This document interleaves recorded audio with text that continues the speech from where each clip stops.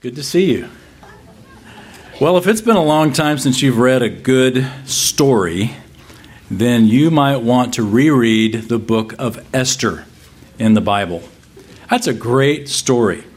It is designed by, it's neat not only that history occurred that way, but that the Lord wrote it down or inspired it to be written in such a way that it's a page turner. You can't not read the whole book when you start reading it, because it just hooks you and it pulls you in. At face value, though, the book seems to be just like its purpose is just sort of how to tell you the origin of the feast of Purim or Purim, but we usually pronounce Purim. And I thought about it. Many Jewish feasts could be summarized in very simple terms. You want to summarize most Jewish feasts? Here's how you do it. They tried to kill us. We won. Let's eat. Think about it. Most Jewish feasts that's it. They tried to kill us. We won. Let's eat. Well, that's the book of Esther in a nutshell, but it is so much more than just that, because it gives us some great insights to not only God's love for His people, but God's love for us. So turn, if you would, with me to the book of Esther, and let's look at some of this book. We can't look at the whole thing, obviously, because our purpose in going through in this series is we're just taking a single message from each book of the Bible. Esther could be its own series, but we're going to look primarily at just chapter 4. But before we get to chapter 4, let's just kind of set the stage for the story. If you go to Israel, you will likely be taken to a place called Qumran. Qumran is where the Dead Sea Scrolls were discovered back in 1947, just prior to the state of Israel becoming a state, which is a wonderful bit of God's providence that they were hidden for a couple of thousand years until literally the year that Israel was about to become a state. Well, when you look through the Dead Sea Scrolls, you discover something very interesting. Every single book in the Old Testament is represented except Esther.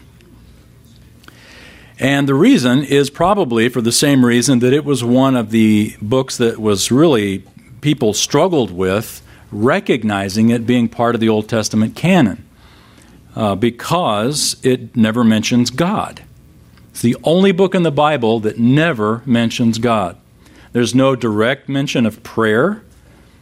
It's just this great story, this historical event that occurred in a foreign country, but it has to do with the preservation of the Jews. Well, certainly is Scripture, because ultimately the Lord did allow it into the canon, and we can see that even though God isn't mentioned by name, His thumbprint is all over this book.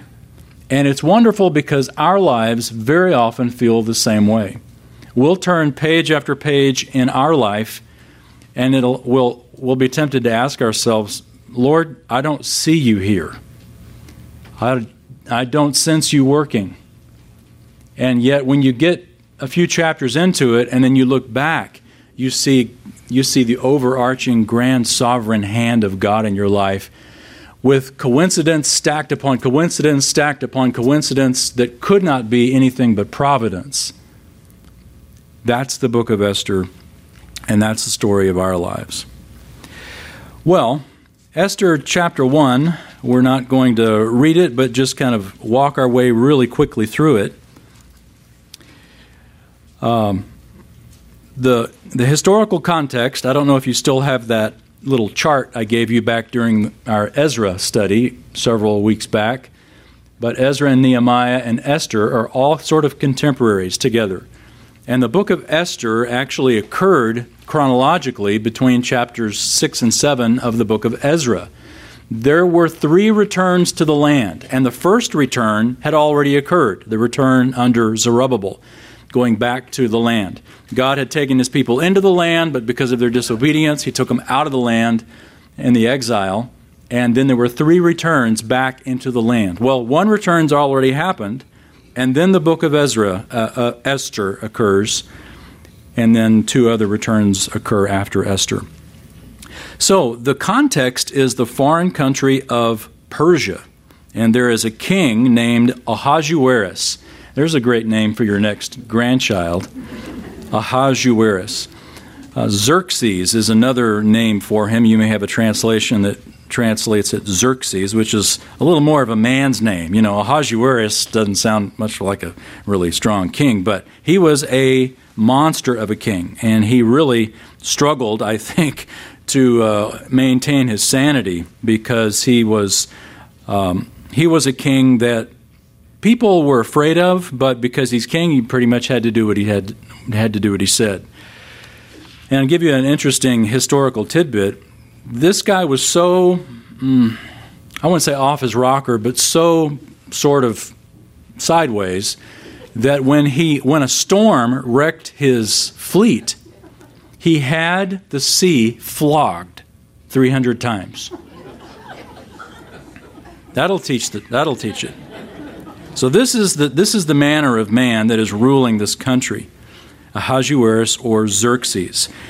He is the king, and he brings, chapter 1 tells us, for 180 days, or basically 6 months, he brings in the leaders of his military. And it's not just a 6-month party, but it is a 6-month party and planning session. It's sort of a staff retreat in which they planned their war with Greece. And during this party or banquet, he decides that he's going to bring his queen in and have her displayed because she's beautiful. Well, the queen says, I'm not coming in to all those men to be gawked at, and she says she's not going to do it. Well, he basically deposes her or dethrones her, and she's no longer queen. Well, what we don't have written in the Scripture, but when we mesh history with Scripture, we understand that there is a 4-year gap between chapters 1 and chapters 2 of chapter 2 of Esther, a 4-year gap in which the war with Greece occurred, and in which Ahasuerus lost his fleet and flogged the sea. And the historian Herodotus tells us that Ahasuerus consoled himself from his loss with his harem, which is why chapter 2 brings us to that subject. He has lost his fleet, he is sort of down, and he consoles himself with his harem. And he remembers, oh yeah, I don't have a queen. And so a suggestion is given now in chapter 2 of how we can replace the queen. And this is the suggestion. Let's basically find all the best-looking virgins in the country, and let's make them even prettier with a year of cosmetics. They come in, spend one night with you, and then you get to decide who you'd like to be queen. How does that sound? And the king basically goes, that sounds great. So that's what he did. And that introduces us to Esther. Look at chapter 2, verse 5. Esther 2:5. Now there was at the citadel at Susa a Jew whose name was Mordecai, the son of Jair, the son of Shimei, the son of Kish, a Benjamite, who had been taken into exile from Jerusalem with the captives who had been exiled with Jeconiah, king of Judah, whom Nebuchadnezzar, the king of Babylon, had exiled. He was bringing up Hadassah, that is, Esther, his uncle's daughter, for she had no father or mother. Now the young lady was beautiful of form and face, and when her father and her mother died, Mordecai took her as his own daughter. So we are introduced to Esther, the star of the show, and literally the star of the show. That's what her name means. Esther means star. She's probably named after the Persian goddess Ishtar, but her Jewish name, we're told here, is Hadassah, but she's called Esther. Mordecai takes her in after her parents are killed. We aren't told how, perhaps in the process of the exile. But anyway, she's living with her uncle, or Mordecai, and as a result, she is an orphan who's now taken in by a family member. But she's beautiful, we're told, and that sets us up for the rest of the chapter, which basically, no big surprise, she becomes queen. But the plot thickens. Chapter 3. The king promotes a man named Haman, who is a pretty arrogant individual and wants everybody to bow down and worship, well, not worship, but give homage to him. Maybe it was worship. But in his mind, he wanted this type of honor. Mordecai refused to do that. And as a result, Haman hated Mordecai and wanted to kill him. And because Haman had the power, Haman manipulated events to where he got the king to sign an edict that would kill not just Mordecai, but all Jews. We'll take care of this whole Jewish problem. Well, Haman doesn't realize that the queen, Esther, is a Jew. And the king, I guess, that slipped his mind too, because he was thinking about flogging the sea or something. But this edict is made, and there was a law, the law of the Medes and Persians, that once you make a rule, you can't go back on the rule. Once you make a law, you can't negate that law. All you can do is add maybe another law to help combat it. But anyway, the law is made, and the date is set, and now the Jews' time clock is ticking to where they will be eradicated. So, all that is set up for chapter 4. So let's read, starting in verse 1. When Mordecai learned all that had been done, he tore his clothes, put on sackcloth and ashes, and went out into the midst of the city and wailed loudly and bitterly. He went as far as the king's gate, for no one was to enter the king's gate clothed in sackcloth. In each and every province where the command and decree of the king came, there was great mourning among the Jews, with fasting, weeping, and wailing, and many lay on sackcloth and ashes. Then Esther's maidens and her eunuchs came and told her, and the queen writhed in great anguish. And she sent garments to clothe Mordecai, that he might remove his sackcloth from him, but he did not accept them. So Mordecai hears the decree against the Jews. He displays the typical signs of mourning that Jews would do. They would tear their clothes, they would wail out loud, wear sackcloth. But not only that, the text tells us that they fasted. Now, sometimes the thought is that one of the reasons that Esther doesn't mention God is that it would have been written in a context in a foreign culture that if it had mentioned God, the book would never have made the press. And so it's written to people who kind of knew once you read about it, once you read it, you would understand what's happening under the surface. But those who didn't know anything about the Lord, they would read the book and they just think it's a book. But to read that these people are fasting, if you knew what goes along with fasting, then you would understand they're also praying. Because the purpose of fasting was not just fasting. The purpose of fasting was focused prayer. And so this is what Mordecai and these other Jews begin to do. These are the reactions of a spiritual people. Esther as well, when she hears about it, she is in great anguish. Look at verse 5. Then Esther summoned Hatak from the king's eunuchs, whom the king had appointed to attend her, and ordered him to go to Mordecai to learn what this was and why it was. So Hatak went out to Mordecai to the city square in front of the king's gate. Mordecai told him all that had happened to him, and the exact amount of money that Haman had promised to pay to the king's treasuries for the destruction of the Jews. He also gave him a copy of the text of the edict, which had been issued in Susa for their destruction, that he might show Esther and inform her, and to order her to go in to the king to implore his favor, and to plead with him for her people. Hatak came back and related Mordecai's words to Esther. So, Mordecai does several things here. First of all, he answers her questions about the what and the why it happened. He shows her a copy of the edict. But the main thing he does, all of that, is to get her to use her position as queen to go in and to plead on behalf of the Jews. And notice that it says to plead with him for her people. Esther is basically going to have to admit to the king, or to remind the king, that I'm Jewish, and this edict affects your queen as well as her people. But there is a big problem about going in front of the king. It's not just as easy as walking in and saying, "Hi, honey, it's me." Look at verse 10. Then Esther spoke to Hatach and ordered him to reply to Mordecai.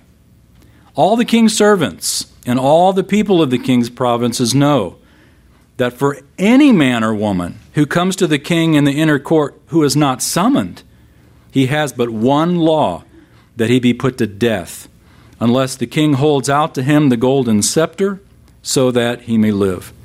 And I've not been summoned to come to the king for these 30 days. They related Esther's words to Mordecai. So you can understand why she'd be a little reluctant to go in to her husband.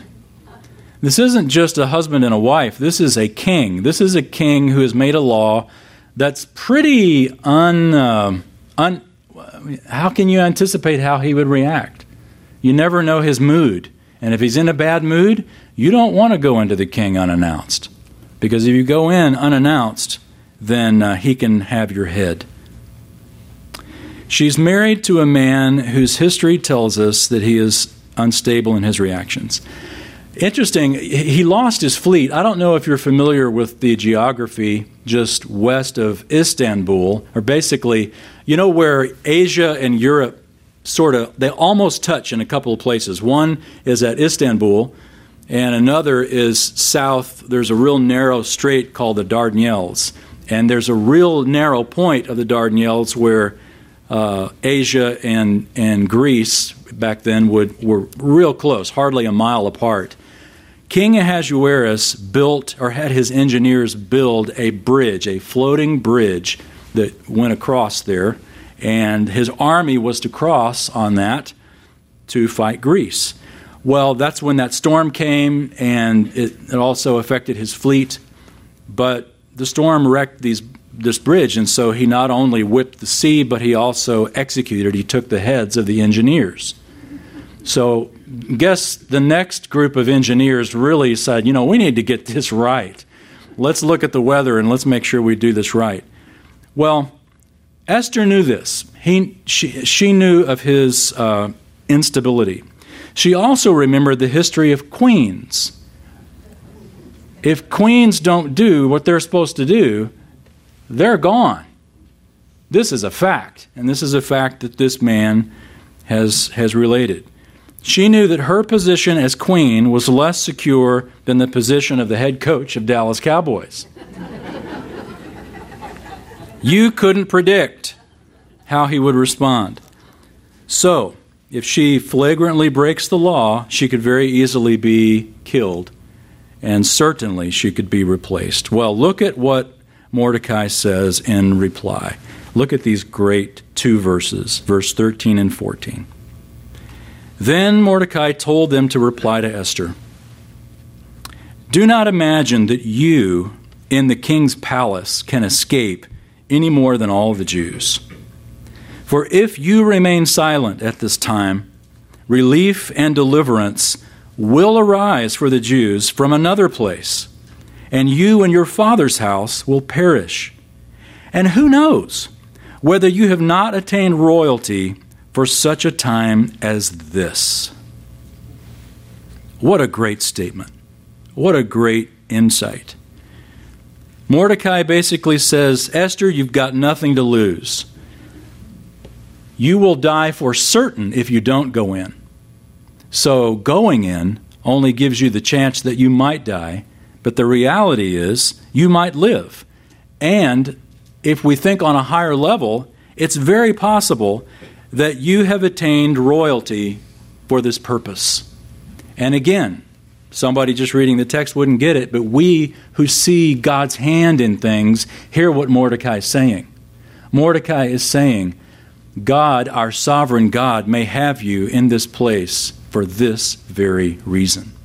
And in fact, the question is asked in such a way that suggests that's exactly why you're there, Esther. Great statement.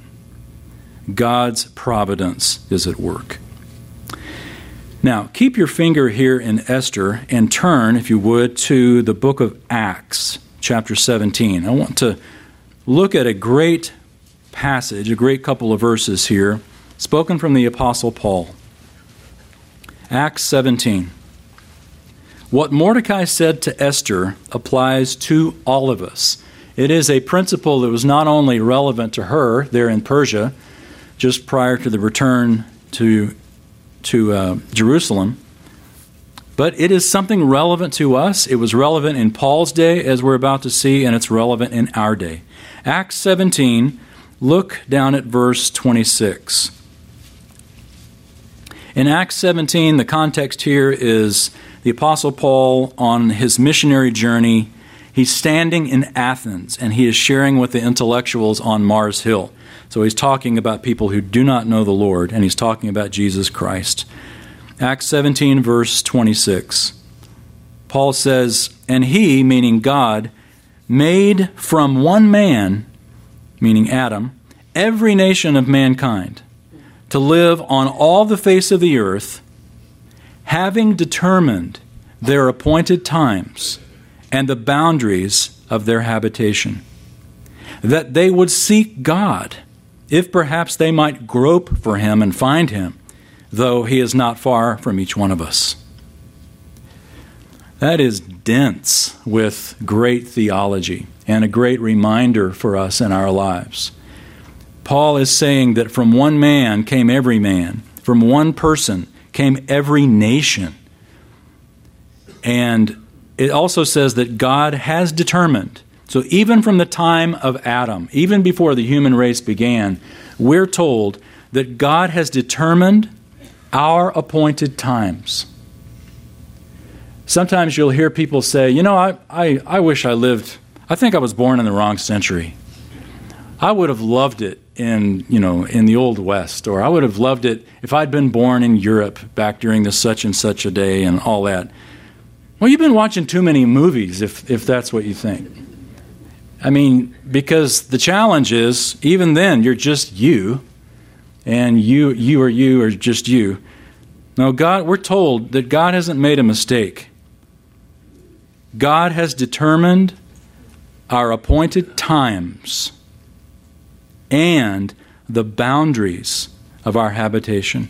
The time that we live and the place that we live has been determined for all of us, even before the human race began.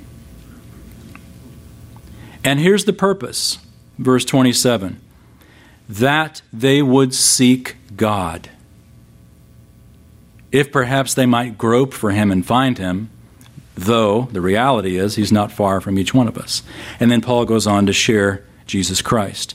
But the point is, just as Mordecai told Esther, where you are is no accident. You may not like it, but it's no accident. Where God has you in your life, what you're dealing with right now, the length of your days, the place of your birth, your parents, your siblings, everything about our lives that we do not control is part of God's grand sovereign plan, even the hard things. Esther was facing a hard thing, wasn't she? She wasn't given the privilege of being queen just so that she could have someone peel grapes for her.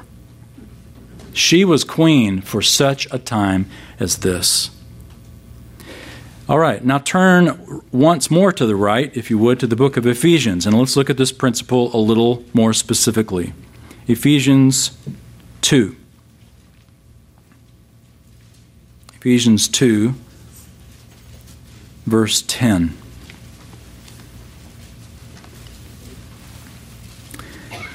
God's purposes, Mordecai says, will be done with or without you, Esther. But you are where you are today because God has given you the privilege of participating. You have the choice. If you choose to be silent, God will use somebody else. But God's purposes will be done. You have the privilege of participating. So don't be silent. In Ephesians 2, look at verse 10. Well, let's go ahead and read 8 and 9 since we're right there. Paul writes, "For by grace you have been saved through faith, and that not of yourselves, it is the gift of God, not as a result of works, so that no one may boast. For we are his workmanship, created in Christ Jesus for good works, which God prepared beforehand, so that we would walk in them." Verse 10. Verse 8 and 9 we're very familiar with, because this is a couple of great verses that just talk about our salvation is not something we can earn. We can't stand before God one day and pull out our curriculum vitae or our resume or all that we have that show our great works that would impress God. Because right along on the other side of that sheet is all of our sin. And it's actually probably a little longer than all we've done right. Along with our sin, which can keep us out. But because of his rich mercy, being great in love with which he loved us, when we were dead in our transgressions, I'm reading verse 4 and 5, he made us alive together with Christ. By grace you have been saved. It's by grace. So, and it's not a result of works. But then in verse 10, we are his workmanship. The working that is being done is God's work in us. It's not our work for God to be saved, but his work in us, created in Christ Jesus. That's our beginning. And the purpose of that salvation is that we may live a life that results in good works. And notice that it says God prepared them beforehand. Once again, we're looking at the great sovereign providential hand of God in our lives. God has a purpose for your life. He has a purpose for my life. And there are details in that purpose. It's not just this general blob of the Great Commission. But there are details in that. Good works, plural, which God prepared beforehand. God has good works prepared for my life and for your life, that we may walk in them. And that's our choice if we're going to follow through with that. Esther, you can turn back to Esther. She found herself in a place of influence, providentially set, providentially placed to do what is right in a culture and under leadership that was dead set on doing wrong. Our lives are very much the same. God has gifted us to serve him. Now, it's pretty easy for us to think, I'm in a pretty big church. I'm in a fairly big class. I'm not really as gifted as a lot of the other people that I see serving God. What can I really do? I mean, really, what difference can I make? I come, I don't come, doesn't matter. I serve, I don't serve, it doesn't matter. The reality is it really does. Because God is able to take what we do and maybe not immediately, but like a seed planted, makes it grow and makes it bud. I've had some people, I've done writing and blogging for a long time. I have a blog that's been going for a long time. And I've actually taught some classes on blogging. And one of the students, a common question that students ask is, it's the curse of being a writer. You're always evaluating your verb tenses. So anyway, sometimes they ask a question. Why should I blog on such and so? Often like apologetics or Bible discussion or Bible devotions or things like that. So many blogs already out there. What difference can I possibly make? And it was once explained to me, and it changed the way I view the reality of ministry, not just blogging, but everything in ministry. And the answer is that that's true. There are a lot of people talking about apologetics, but nobody is talking about it like you will. God has designed your life to speak to a certain niche of people that no one else can touch. You are able to get your hands on people and to minister to them in a way that nobody else can. So yeah, we've got the same 66 books of the Bible. We've got the same verses to work with. But with the amazing variety of the body of Christ, you take this Bible and put it in the life of each of these individuals, and all of a sudden we have an infinite number of possibilities to be able to minister to anybody that the Lord leads us to. And God will lead us to people. I've had people from foreign countries write me and say, thank you for writing such and so. Then they'll mention whatever it was. And it's just like this email just pops in my inbox one day. I had no idea what God was doing over in New Zealand. And the same can be true in your life. Remember when Barnabas was standing here and he said that somebody on a college campus just happened to hand him a Bible.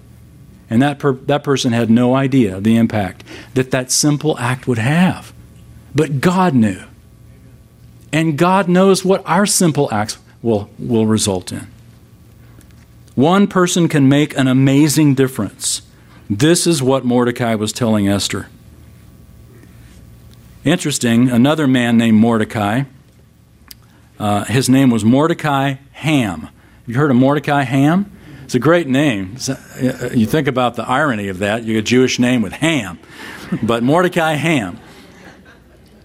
He is an evangelist, or was an evangelist. It's not really well known, though he had a very significant impact back in the day. But Mordecai Ham is the one that converted Billy Graham. And of course, everyone knows Billy Graham. But without Mordecai Ham, there's no Billy Graham.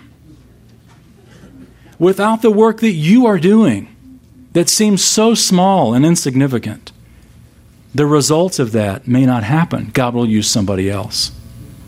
He's given us a great privilege, not to see necessarily the fruit of our works this side of glory, but to participate in faith, knowing, Lord, I don't have to see everything that you're doing through me. I just have to trust that you're working. That's why he gives us the Scripture. That's why he gives us occasionally insights that are going on in the lives of other people and even our own to encourage us. Yep, God's working. There's proof, there's proof, there's proof, there's proof, and here's all this proof. And so we know he's doing the same in our lives. I love the phrase, anybody can count the seeds in an apple, only God can count the apples in a seed. And he does it. Edward Everett Hale, listen to this quote. He said, I am only one, but still I am one. I can't do everything, but still I can do something. And because I cannot do everything, I will not refuse to do the something that I can do. You heard that story about the old man walking on the beach, sees this kid throwing starfish into the ocean? Great story. Tide had gone out, left all these starfish stranded. It's like more than 100 starfish. And this little boy is frantically picking up starfish and throwing them back into the ocean. And the old man comes up to him and says, Son, what are you doing? He said, I'm saving the lives of all these starfish. He said, there are hundreds of starfish right here. Tossing a few back in doesn't really matter. And he picked up a starfish and said, it matters to this one. And the old man joined him, picking up starfish and throwing them in the ocean. Because it matters to that one. And God can make a big difference in the life of one person to multiply.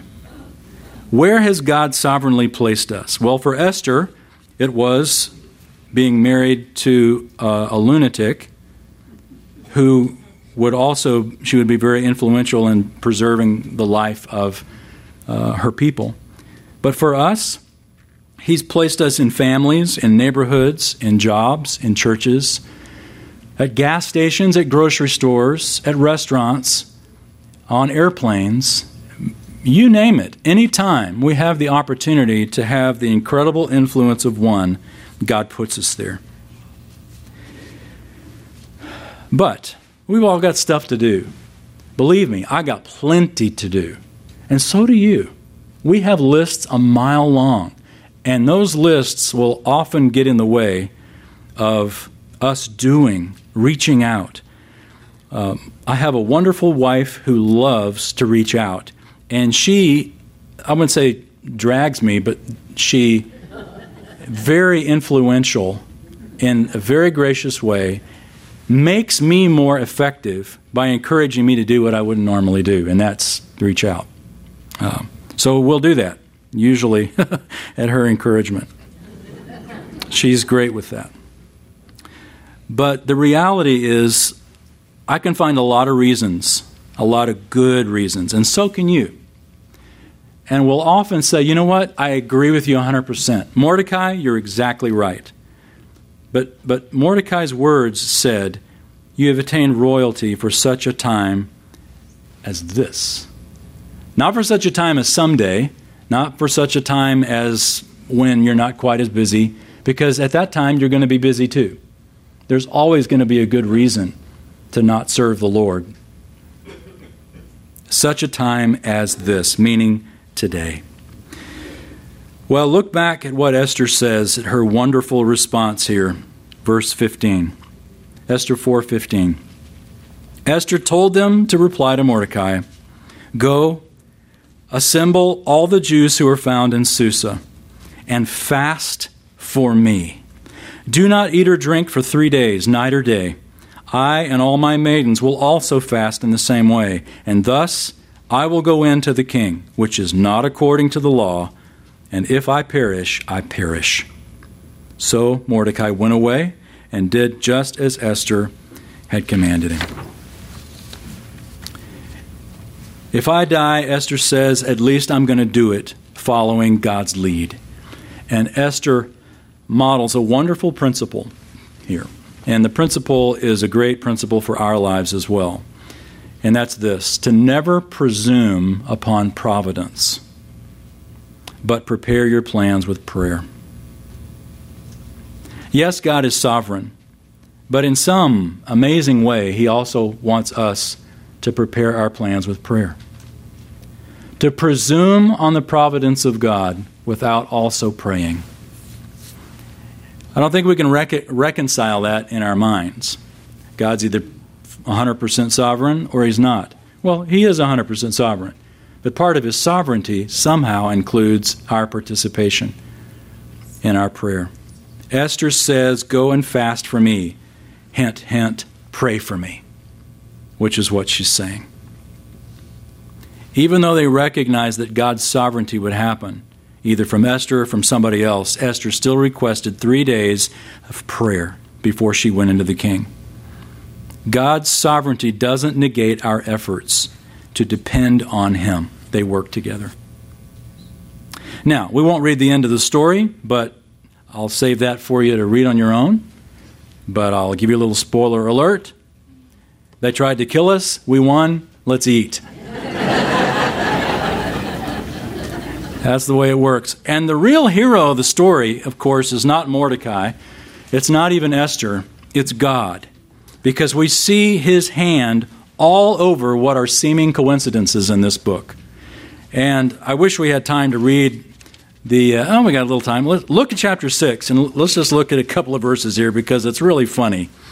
It's all just almost comical. Well, it's designed to be comical, I think. But Haman is frustrated that Mordecai won't bow down, and so they decide, well, let's build a gallows at the end of chapter 5. Let's build a gallows, and we'll have Mordecai hanged on the gallows. So, and I love it. Build a gallows 50 cubits high. I mean, that'll kill him. That'll kill him more than if it's just 10 cubits high. Make it 50 cubits high. This is really going to get him.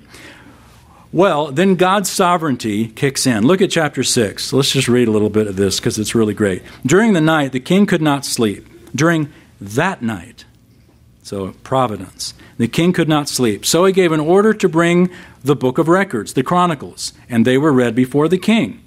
And it was found, or you could insert, it just so happened to be found, written that Mordecai had reported concerning this guy and that guy, 2 king's eunuchs who were doorkeepers, that they had sought to lay hands on King Ahasuerus.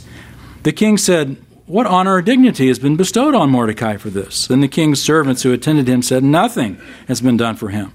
So the king said, "Who is in the court?" Now Haman had just entered the outer court. Seems like a coincidence, doesn't it?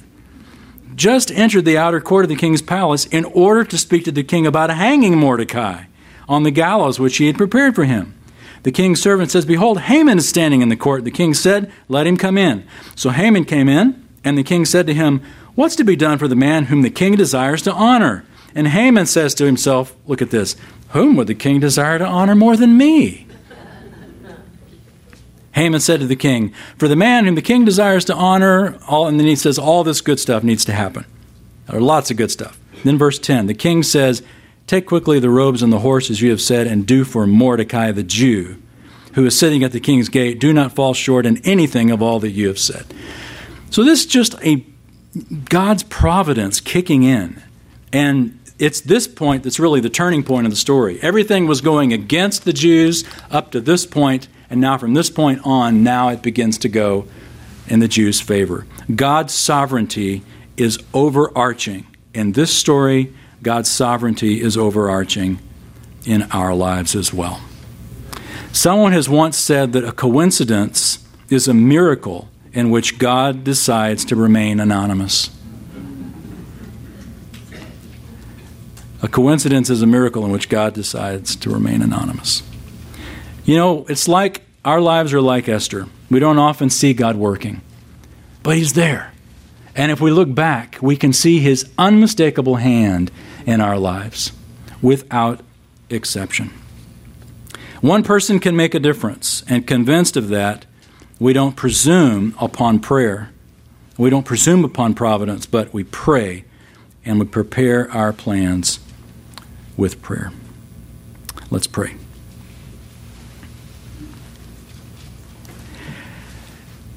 Our Father, any person plus you is a majority.